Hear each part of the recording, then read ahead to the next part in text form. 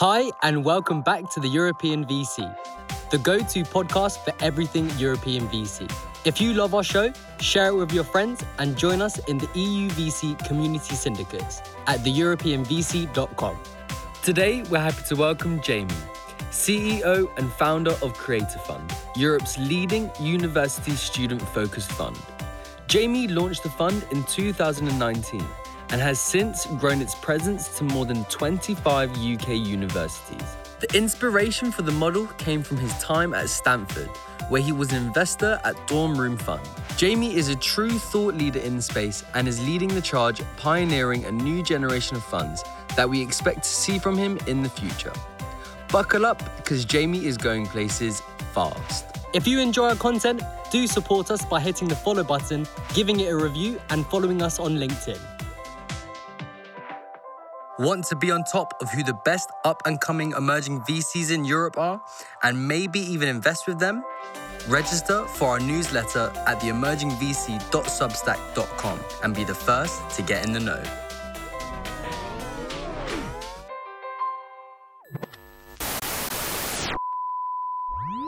Jamie, welcome to the European VC. It's super cool to have you here with us today. How's everything? Yeah, it's great. Thank you so much for having me. Fantastic to be here. Before we start, I always like to start in the same way. It's super fun to hear how different people got into venture. So tell us, how the hell did you get into this wonderful world of venture capital? And how did that lead you to starting Creator Fund? Yeah, so I spent a long time in my 20s running election campaigns around the world. So I was kind of parachuted into countries like Croatia or Cambodia, Slovenia, and like working for the government or the opposition to run campaigns. So pretty different life from VC.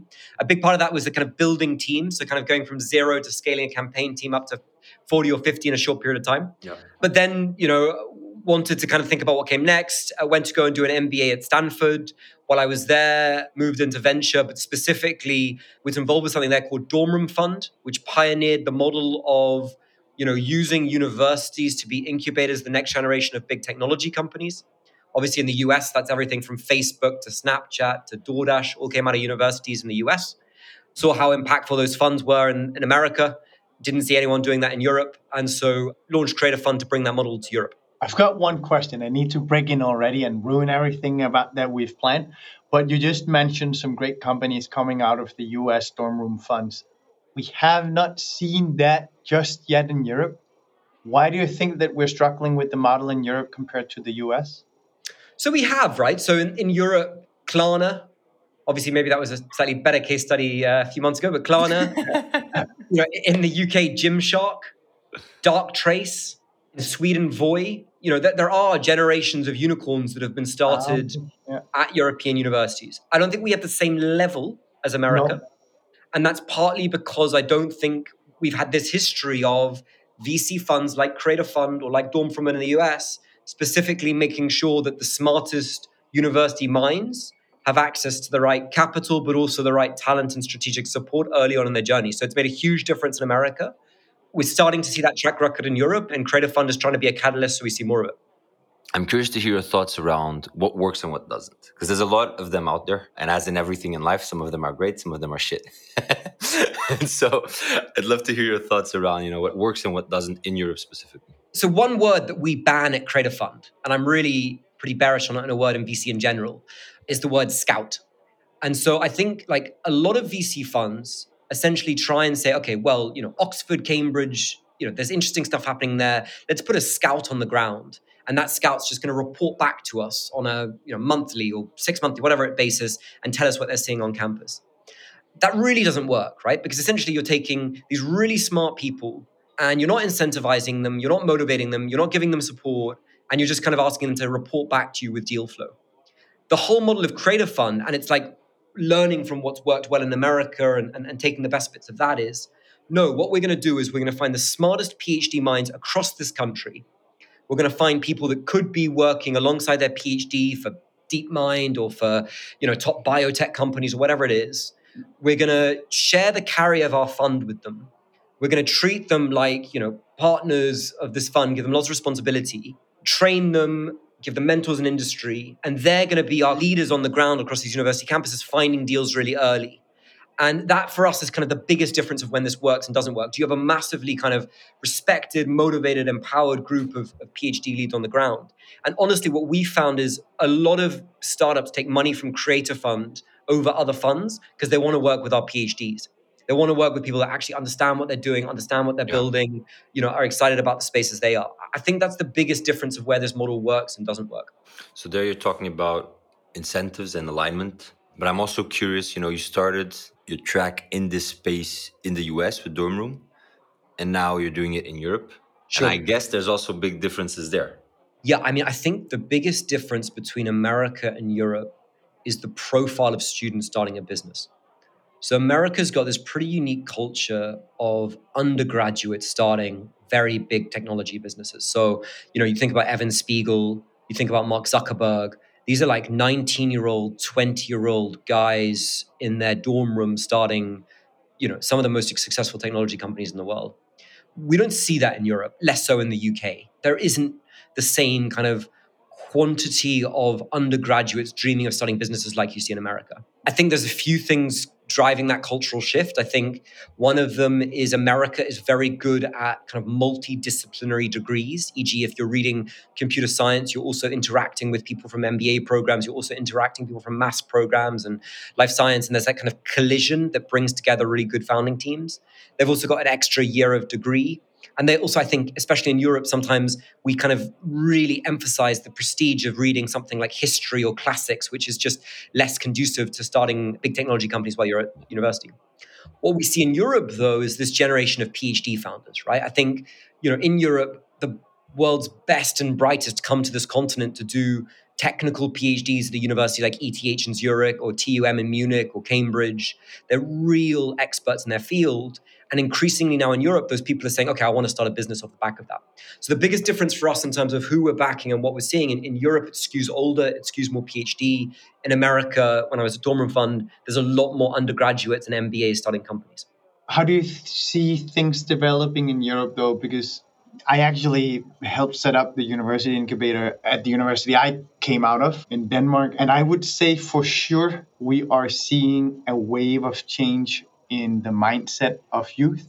And thus, I would say we're coming, if not close, but at least closer to the US mindset. But what are you seeing across Europe? Because mine is a Danish experience, right? We're definitely seeing that change. I mean, I think that the biggest shift that's happening and needs to happen more is like, what's prestigious? Like, what's desirable?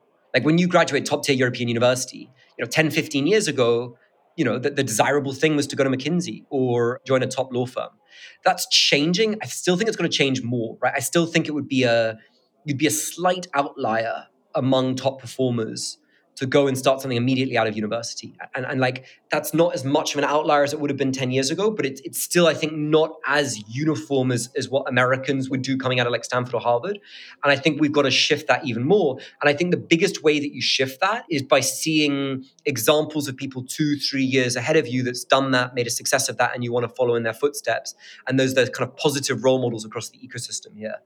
And we're trying to provide that. Can I ask you a question? So I hold a controversial view on university incubators that will get me in trouble many places because they say that an incubator that doesn't have its own fund, either running it or very closely connected to it, is a shitty incubator. Did your one in Denmark have a fund? It did not. And I was very adamant in saying that until we have that, we will not be playing the big leagues. Self-aware. Yeah. I'd love to hear your take on that. I would say that there is a trend in universities to now raise their own pre-seed and seed funds. So Cambridge has got their own pre-seed and seed fund. Edinburgh University's got their own pre-seed and seed fund. Some of the Swedish universities have their own pre-seed. HSA in Paris has it. It's a really good trend. I don't have your incubator experience, but I think my challenge with incubators is where it's essentially like you go along, you do an 8-week course on like starting a company, and everyone knows you're not going to start the company at the end of it. Yeah. You're going to go and take some cushy job. Yeah. And it's like, also, I think especially like sometimes students, like they're so good at presenting passion and presenting, beautiful looking deck with like great full bleed images on the slides. And then at the end of it, they go and join, the safe job. And that is a frustrating experience. We've got to be really discerning it. I think the number one thing we're looking at Creator Fund is like conviction. Are you really going to do this? And I think the trend away from just like incubators that are essentially just educational to incubators that have got money and potentially universities writing your first 20, 30K check into the startup. That's a really positive trend. Yeah. And then, I think also the other thing that universities are uniquely able to do is connect you into industry, right? Like the Swedes are very good at this. Yeah. Volkswagen puts a lot of money into the university in Gothenburg. And then if you match that with an incubator as well, and maybe that incubator is targeted towards the car industry, you've got that trifecta of like talent, capital, and links into industry. Yeah. I think that's where it's the opposite of shitty. Yeah. No, and it's super funny to see in that every university incubator has this inherent issue of deciding whether are we educating the masses and getting entrepreneurship into every single student. Is that what we're here for? Or are we here to try and create the next Facebook and DoorDash and so on? Exactly. And the question's, what's the KPI? Like so many of these incubators are just like people that come in or startups launch. It should all be like how many of these startups funded around afterwards? How many of these are still around 2-3 years later? And it's just doing a massive disservice to have kind of like just educational programs that then don't lead to any actual startup creation at the end of it. I completely agree. We had a massive KPI discussion back when I was there. So yes, that is what drives an incubator at a university, right? So I think my other big like thing as well that I would suggest to incubators is like, I think there's a mistake where you want to be all things to all people, right? So taking an example of, let's say you're going to launch an incubator in Manchester, a city in the north of England. Manchester's got real regional strengths in things like media. It's a big media hub. And then there's a legacy of kind of like manufacturing in that region of the country. Like the incubator there should target those sectors, or like, graphene is produced in Manchester, incubator focused on graphene. I think sometimes these incubators get it wrong because they're kind of like, they'll back a fintech company, they'll back a sports company, they'll back a deep tech company. It's like any student can pop up and you'll get support there. But actually these incubators, I think when you differentiate and you position the program and the university and the support you get around the area where that university has a real competitive advantage, that's how you can create a really interesting proposition. So, Jamie, before I kick it back to Andreas to proceed, I think it would be cool to hear your take on this, which is we're going to talk about Creative Fund in detail. We're going to talk about the scaling of the Creative Fund, super exciting topics, I believe at least. And the question I have for you, if I'm a GP or an LP listening in and I'm still unsure if I'm going to listen to the rest of the episode, why should I stay tuned in? I like that. Nobody else is doing what we're doing. I mean, I think right now in Europe and VC, there are a lot of like generalist funds that look quite similar to others. There is no other VC fund of our scale. We're now a $25 million fund.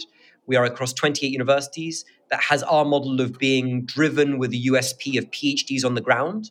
And there's no one else really catering for the type of founders that we're backing, which is what happens if you find the smartest student in the world in this space and give them their first check to build a business. I think our approach and our focus is really unlike anything else happening in the ecosystem and very different from just a general VC fund.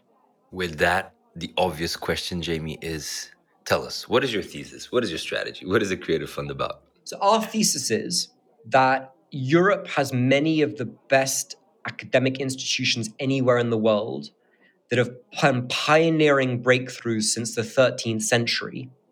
And if you want to find the next generation of like big frontier type breakthroughs, the best place to look is inside university laboratories and university classrooms.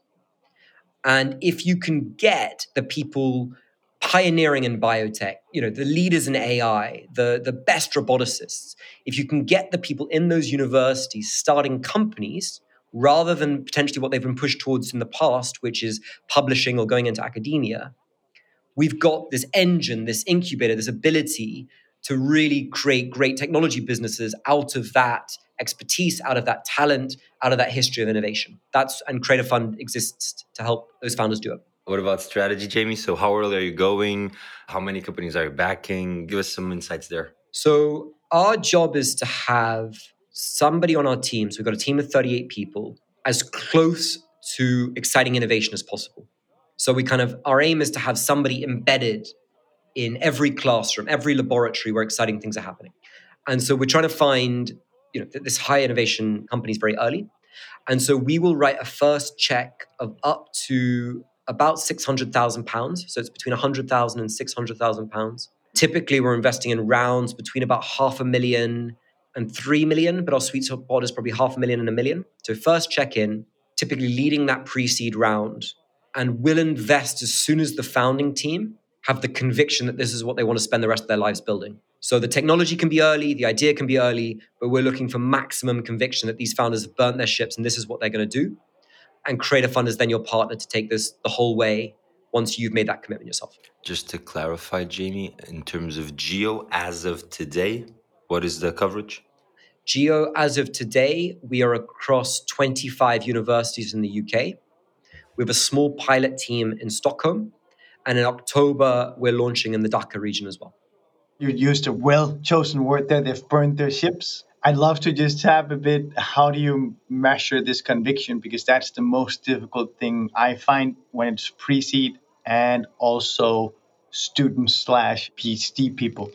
In our view, university investing has had the wrong focus for the last 10, 20 years, right? So primarily in Europe, the way university investing has looked is it's been focusing on the IP, the technology, and not really the founding team. So there's a lot of money going into businesses coming out of European universities where you're saying, okay, look, I don't care if the professor is 1 day a week.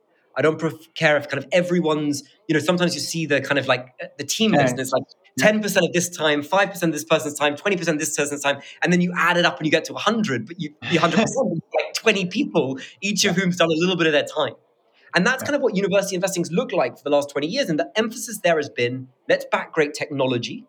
And actually, if they don't manage to commercialize it, it's not the end of the world because we can license it out anyway. In our view, that's not the right way to approach it. What we say is, no, actually the founder, like we think they're like a brilliant technical person that also has like that kind of commercial DNA somewhere that we can help build into even more. That founder is very valuable and we'll back them as much as we're backing the technology. But with that, we expect them to be completely in this. So what does that look like? Number one, we don't back teams where it's a lot of professors, all of whom are going part-time. Somebody's got to be 100% in. Somebody's got to be worrying about this from dawn till dusk.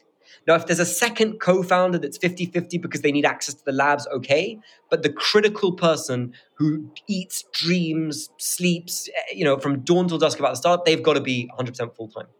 And secondly, we want to know what they've sacrificed, right? So like these PhDs coming out of the AI program at Oxford, they've got a huge amount of opportunity, right? They could be at Facebook. They could be getting a very well-paid job, engineering job at a startup. We want to see, like, what have they turned down? What have they put into this to convince us that this is the most important thing? And there's been an opportunity cost relative to the other things that they could have pursued. And honestly, the profile of founder that we back most often is a top PhD where everyone around them, so for example, we backed this great vaccine company out of Oxford. Everybody around these PhDs were telling them, hey, go into Oxford, become a professor, get a great kind of room overlooking an old quad and nice leather couch. We'll get you, beautiful 14th century ideal of Oxford life. Go and do that.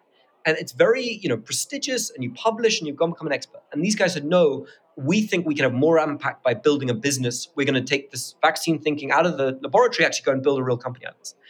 For us, that is actually a really high risk, really like founder first decision to make because you're going against the grain of what people are telling you to build a business instead, and you're putting everything into that. We love that profile of founder. In our experience, that's been the most successful type of founder coming out of university. How do you think about assembling these teams? Because it's very typical that these very technical teams coming out of university have limited exposure to the business world, and thus they either lack that capability inside the team or lack the network to be able to tap someone to come into their team. How do you think about building these teams? So because we've got a network across all these universities, we're really good at getting that commercial person in. So maybe that might be, we've got a company in Cambridge, which is PhD and postgrad in NLP. He's teamed up with an executive MBA from London Business School, and she spent 15 years working in industry before she went and joined this startup. So we're quite good at plugging talent in. But I think what we disagree with is the idea that you've got to step the PhD down and put somebody else in CEO. We think PhDs that have made this decision to build a business and are taking this kind of, iconoclastic path of leaving academia and building a business, actually, often they've got in their DNAs the ability to be a really effective CEO. And they also really love and understand the space. And we want someone with that expertise in charge. And so our view is often bring in a VP commercial or bring in a commercial co-founder, but we're not swapping out management. We're building the team around that person and putting in the other people in place, which we can do through our network. Yeah, because I remember in the fund I was in, it was the constant issue that you had amazing tech, had an amazing founder, but then you could also see that we're going to lack commercial resources here. And then how do you plug it into the team? Because Yeah. it's not a simple exercise to get someone who has the typical executive experience and qualities, and get that person to accept that I'm going to be next to a technical person, and that person is actually it's very difficult. It takes a special profile and it takes a lot of humility on both Yeah. sides, knowing what they lack. I'd argue that it's easier than the other way around. It's easier than two commercial people that dream of building a business since they were young, but don't have anything technically brilliant behind what they're doing. We think it's more solvable to bring in the commercial person. Not for sure, for sure. I would say I hardly even think of the other as an option, right? Because if there's not a product or a technology, there's nothing, right? Then there's just people who wants to sell stuff and get rich. I have another question and it goes together. I'd love to hear about your follow-on strategy. You just described how you think about first tickets, but then how much do you reserve and how do you think about ensuring that you can actually follow on? Your fund isn't massive, and many of the businesses you're backing are deep tech, and that means that follow-ons very quickly grow big. Absolutely. So a few things on that. Firstly, we're really thoughtful about the syndicates we put together. I mean, it's typically creator fund leading, but we've been backed by a large number of other VC funds or GPs of VC funds. And so like bringing in people that are going to be able to put in substantial capital over multiple rounds. The second thing that we've done, and it's actually like a different approach to other funds, but it's worked really well for us, is most of our LPs probably double their commitment with us through discretionary investments through our fund. So we say, put in a commitment into our fund, so the $20 million second fund. And so we'll do the next round as well as follow on. So we'll typically do one round follow on directly from the fund. But then it's Series A or Series B, or potentially, the follow on will have grown substantially. We'll go back to our LPs and say, we've worked with this company for the last 2 years. Here is a memo of what we've learned. Here's why we're recommending that you put in discretionary capital. And they will top up essentially through a SPV. We do it in a kind of British tax efficient way, but essentially do an SPV for them to come in for more. And on every one of our follow-on rounds in the last year, we've gone in for a pretty substantial discretionary check as well as direct through the fund. And from a kind of LP experience, or through a kind of what we're offering LPs, for them, it kind of means the best of both worlds, right? They kind of are in a fund and they get all the benefits from wide exposure and professional fund managers making decisions on their behalf.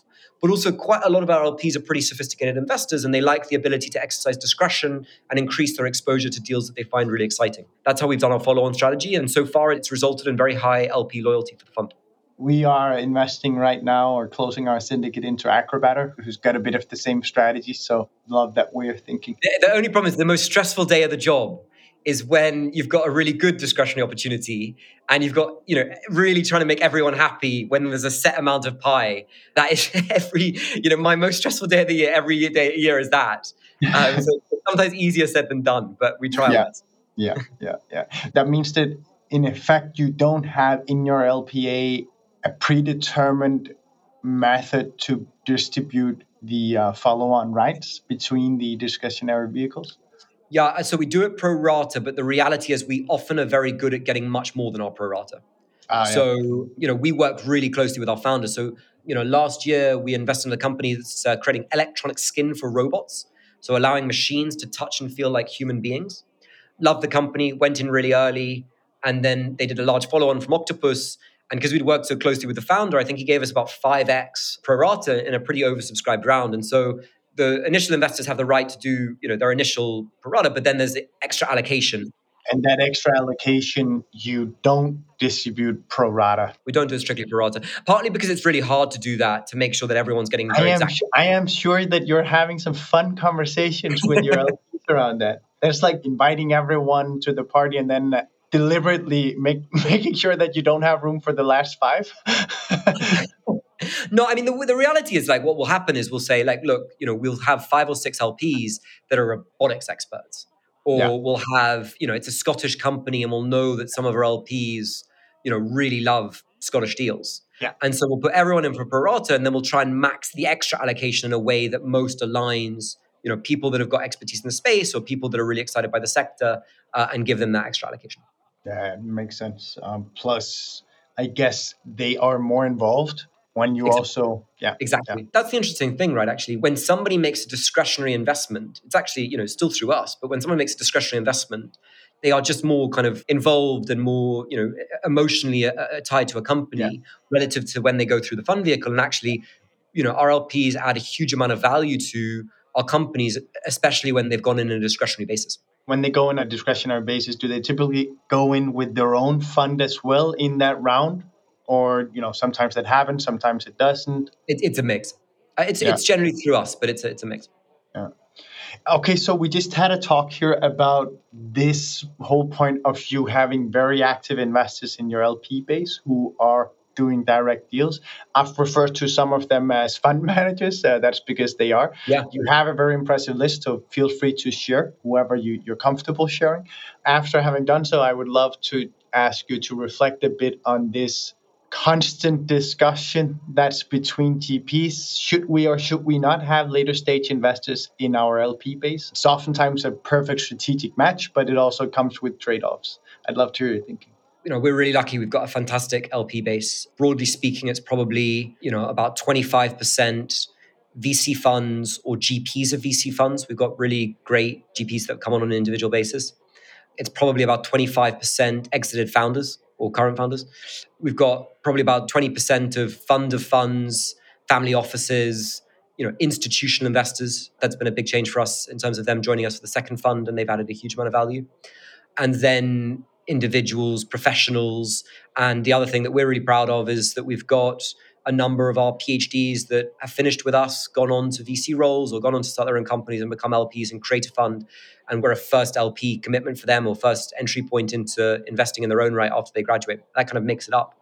Can go into specifics in any of those groups about who's involved, but it's a really high quality list. In terms of the question about follow-on funds going into the LP base, for us, it's been fantastic. So we've probably got 10 VC funds or GPs of VC funds involved in Create a Fund.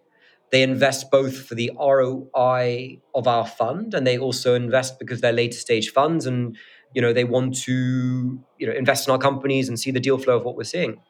And for us, that's a win-win because for our companies, they've got the ability to talk to high quality later stage funds with a strong introduction from us.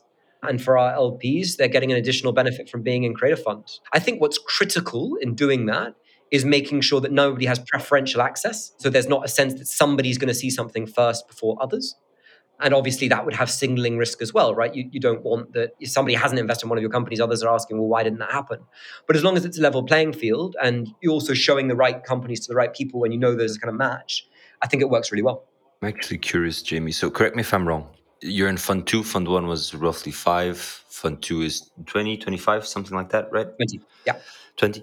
And so I think also part of this discussion is also driven about where do you see, your own firm growing into the future, right? That's at least my experience. And I think some GPs have the view that they want to grow more multi-stage. And then, maybe this LP base is less interesting. If you want to stay more stage focused, early stage focused, it's more interesting. I'd love to hear reflections on that for Create a Fund specifically. Yeah, can I ask a question back first? Because I was interested in the question you just asked me. You said, a lot of people have been saying that it's bad to have later stage funds in the LP base. And I guess other than the preferential point, what's the reason that you've had from other fund managers about why it's a negative? It's that, and then some also say that you have this issue with independence in making your decisions, both from other LPs. So are you doing it because you're aligning yourself with the strategy there, meaning you have co-investors or LPs backing in the typical strategic LP question, right?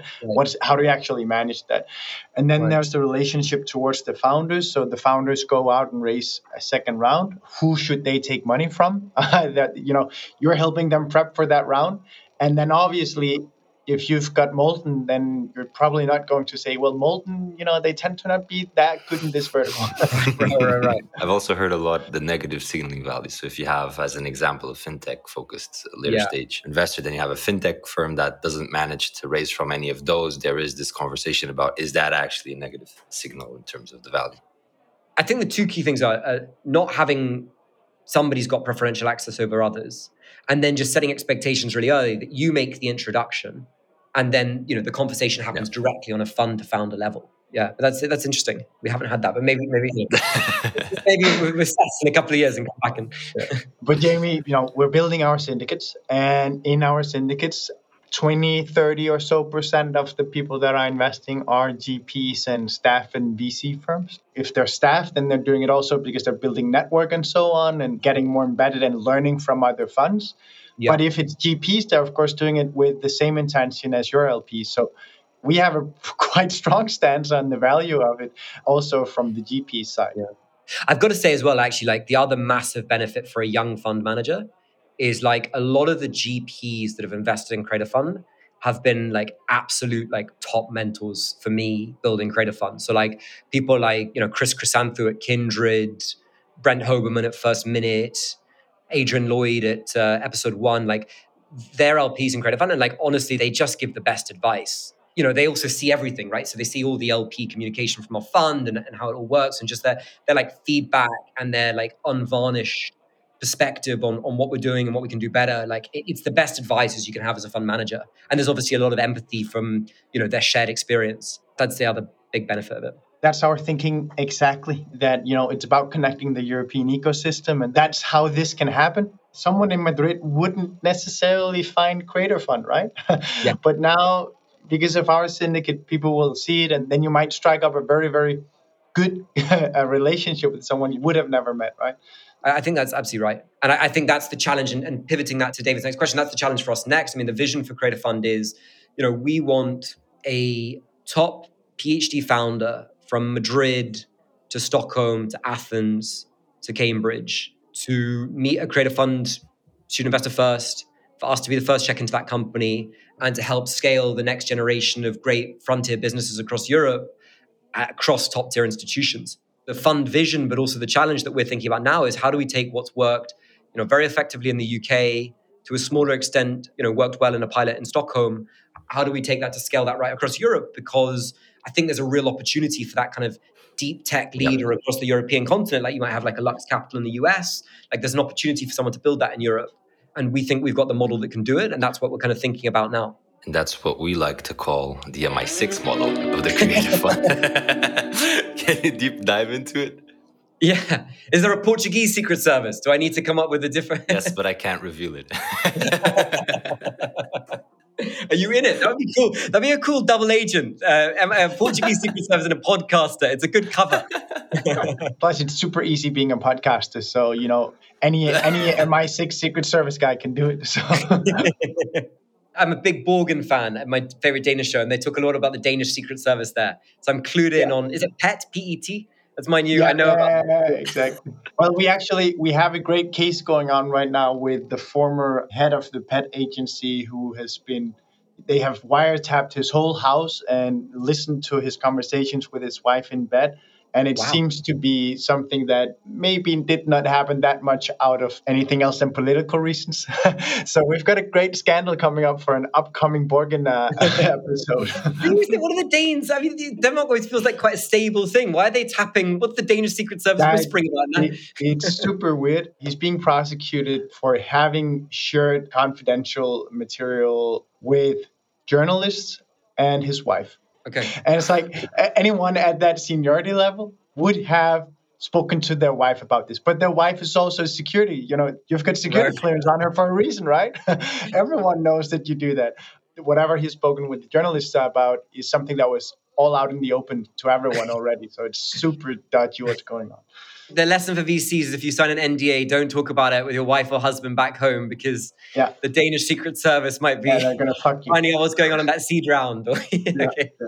Well, I like the segue into Secret Service. But, our vision, it's much less nefarious. So Create a Fund is not tapping anyone's brooms. But what our vision here is, we are training the next generation of brilliant investors, right? So there's been 90 people that have been through Create a Fund programs. We are doing our 5th cohort right now. So we're recruiting our 5th generation of student investors. Those are brilliant, PhDs in everything from cell signaling to robotics to oncology, advanced mathematics, applied physics. They go through the Create a Fund program, and then they graduate, and they either go and start their own company, which we want to back. They go and work for one of our portfolio companies. We've got people at senior roles across our portfolio companies, or we help them get great roles in venture. And they're very attractive recruits for venture capitalists because they've spent 2-3 years with us, so doing a huge volume of deals and understanding venture capital. And then they're real technical experts. So kind of changing the old model where, maybe a lot of people going into venture in Europe were management consultants or people from investment banking. It's technical experts going into that. The MI6 thing, in a kind of positive force for good way, is that we've got credit fund people right across top tier funds around Europe. And so what that means is that they then also lead our companies' follow-on rounds and lead the seed round, Series A, Series B round into our companies. So we've just had a term sheet into one of our companies for the seed round, and that's being led by our lead creative fund 2 years ago. And that's the second time that's happened in the last 6 months. The vision is not just backing great founders across Europe, but also building the next generation of great investors across Europe. And so connecting across funds from Stockholm, Madrid to Cambridge, the next generation of investors, next generation of founders, next generation of talent.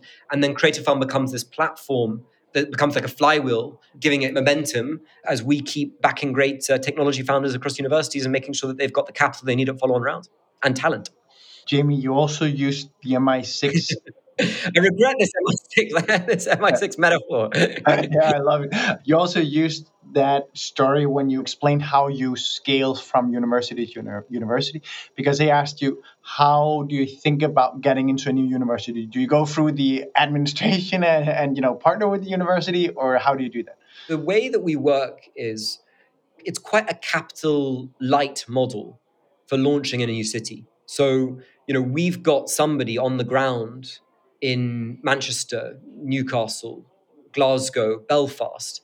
And the MI6 model where was that's just a PhD at the university, working with founders to get those companies backed and supporting people in the local ecosystem. So for Creative Fund to launch in a university, we just need a really high caliber, high quality person on the ground at that campus. Now, often we'll work with the institution as well. So we work very closely with universities like Cambridge, Imperial, work very closely with Edinburgh, Bristol. But actually, we don't have to, right? We can also just have a really smart student on the ground there, working and starting to back great companies at CF. And so that's what we're going to be doing in October, putting people on the ground in critical European cities as we spread that network, much further beyond the UK. Last time we spoke, you said, and I quote you here, 7 out of 10 times we work with the universities, but when the universities don't set up the founders for success, we are the alternative to the TTOs. Absolutely. I'd love to just hear you dive a bit into this issue and where you think we stand in Europe and so on. So there is a massive range of university policy towards IP across Europe. The dividing line here typically is if you're a PhD student, you own most of your own IP. If you're a professor, the university owns the IP until you have a negotiation with them. And if you're a PhD and professor founding team, you're in a gray area in between. So if you were to take the extreme of what this looks like in a founder-friendly way, you'd look at somewhere like Sweden, which has a policy called professor's privilege, which means that if you are a university professor anywhere across Sweden, you own your IP. And that, I think, has been a major driving force why you see huge numbers of startups coming out of Swedish universities, but also big multinational companies working with Swedish universities on innovation, and also why so much international talent goes and studies at Sweden and gets professorial positions there. The other end of the extreme are universities that are taking 50, 60% equity in return for giving the IP to the startup. I think there's a really happy medium in between. Actually, I don't think you should go to a position where it's 0%, but I think a university like Cambridge has got a really healthy policy of typically it's sub 10% and works really well with the founders. But I think it's a major problem that you've got these universities taking an equity position that suddenly shuts down so many doors for later on rounds, right? It shuts down any ability to go and raise a Series A fund from a top tier mainstream VC fund that expects the founders to be on 50% equity pre-Series A, if the university set the company up where they're not even at 50% pre-funding. The university's taking 50% pre-funding, model that out in terms of dilution. What are the founders going to be at Series A? And if you then say, well, actually, there's all this potential, all this innovation at these universities that should be getting funded, should be getting follow-on VC rounds, I've got a real objection to when universities do that and take that IP position. And so, the creative fund model is, look, often co-invest with universities, often bring universities in. I actually think so many people work in tech transfer offices and work in VC funds across universities, maybe like Andreas launching the incubator in Denmark, that are absolute like superstars. That was not me. That are playing a huge role in the success of the startups coming out of these universities. Like the people that we work with, some of these universities are, absolute top tier performers that are, probably when this company IPOs, the founder's going to be pointing back to that person that got them started at the university and saying that individual had more impact than most VCs funds we worked with. And they actually are under celebrated in the story here. But at the other end of the extreme, there are tech transfer offices taking 50%, going in year-long negotiations with founders, driving founders into the ground. With a James Bond metaphor, it's a bit like kind of when Goldfinger straps James Bond to like the gold laser beam and you're kind of sweating and torturing with a year negotiation, wondering what's going to end up at the end of it. Do you expect me to talk? I'm loving the metaphors. And that end of the extreme, there's got to be an alternative. And that's where I said, creative fund side, actually, on the PhD side, it's harder if it's a professor, but PhD side, we can say, look, we'll invest early, we'll make it really quick, let's get you a fair valuation, negotiation that takes a month, not a year, and you can start this company outside that IP world and not make certain decisions that actually would have gone you down that IP journey, where actually then the university by definition has an IP stake in the company. But at the early stages, you can do certain things that give you that flexibility. And we're going to set you up with a cap table that's going to make sure that you're going to be able to raise the follow-on capital you need. That's our kind of worldview of it. I feel like we could continue this conversation for easily an hour. I have like 3 topics top of mind that I'd love to discuss. Unfortunately, we're out of time. Okay. And we always like to end our episodes with a quick fire round. And the quick fire round, Jamie, is when we ask you 2 to 3 questions, 30 to 60 seconds answer each. Are you ready? So not that quick. I thought it was going to be like one word. Okay. We can do it like that. Right now, they're choosing the next prime minister in the UK, and so they have quick fire rounds that no one's willing to answer a quick fire question. Jamie, show them how it's done. Okay. First question is, in deep tech and life sciences, what areas excite you the most that other people don't really feel that excited about? Very bullish on drones. I think drones are an Amara's Law type situation where they were over-egged 3-4 years ago, and they are now going to reach back more of an equilibrium of their potential. I think that it's very hard to see how we're going to transform logistics in places like healthcare without drones as an enabler of that. And actually, that's going to be our next investment at Creator Fund. I'm also very bullish on robotics and specifically Europe's potential to build world-leading robotics companies. I think sometimes we all look east for South Korea and Japan. We think some of the most exciting things in the space are happening in Europe, especially enabling software that's going to power the next generation of robots. Second question, Jamie, what are your top tips for emerging VCs around Europe who are probably now fundraising in these current market that we have? I think transparency, like don't oversell. LPs want to understand the mistakes that you've made. Like as a fund manager, you're making lots and lots of decisions every day, and bad fund managers are the ones that have decision paralysis and don't decide. And so with the high volume of decisions you make as a fund manager, by definition, you'll be making mistakes. And I think articulating the mistakes you've made and what you've learned from them and why is really powerful for LPs. I'd say the second thing is differentiate. I think there are way too many generic funds that have very similar strategies to others. What's exciting for LPs and founders, but also for the ecosystem, is where you've got a really differentiated POV, a differentiated focus, but also I'd stress a differentiated model. How can you shake up the typical way sourcing happens or the typical ways deals are done to offer a differentiated property in the market? Those would be my 2 tips. Final question, which we have kind of talked about, but I always like to end it with this, which is, what can we expect in the future from Jamie? Much more exciting than from Jamie is from Creator Fund. And from Creator Fund, I think in the next 2 years, you're going to see across European universities a fund in the laboratory, in classrooms, being that partner that the absolute top 1% talent leaders in their field need to build scalable technology businesses. And that's going to have a game-changing impact on how universities create startups and the technology leaders across the European landscape. That is absolutely amazing. Thank you so much, Jamie. We had a lot of fun. We should have done this for a much longer time. So sorry for only talking with you for an hour. Thank you so much for having me. I loved it. It was a lot of fun. And not often that you get to start your day talking about James Bond. So it's a win-win. I've been imagining this recording with the editing with that sound. Yeah, I love that. I can do a graphic for you of me pointing the gun or something. Or drinking martini. Please do. Please take a picture with a gun pointing. Do it on TikTok. Very, very timely given everything that's happening in Europe. Yeah. Thank you for listening to this episode of the European VC, the go-to podcast for everything European VC. If you love our show, share it with your friends and join us in the EU VC community syndicates at theeuropeanvc.com. Want to be on top of who the best up-and-coming emerging VCs in Europe are and maybe even invest with them? Register for our newsletter at theemergingvc.substack.com and be the first to get in the know.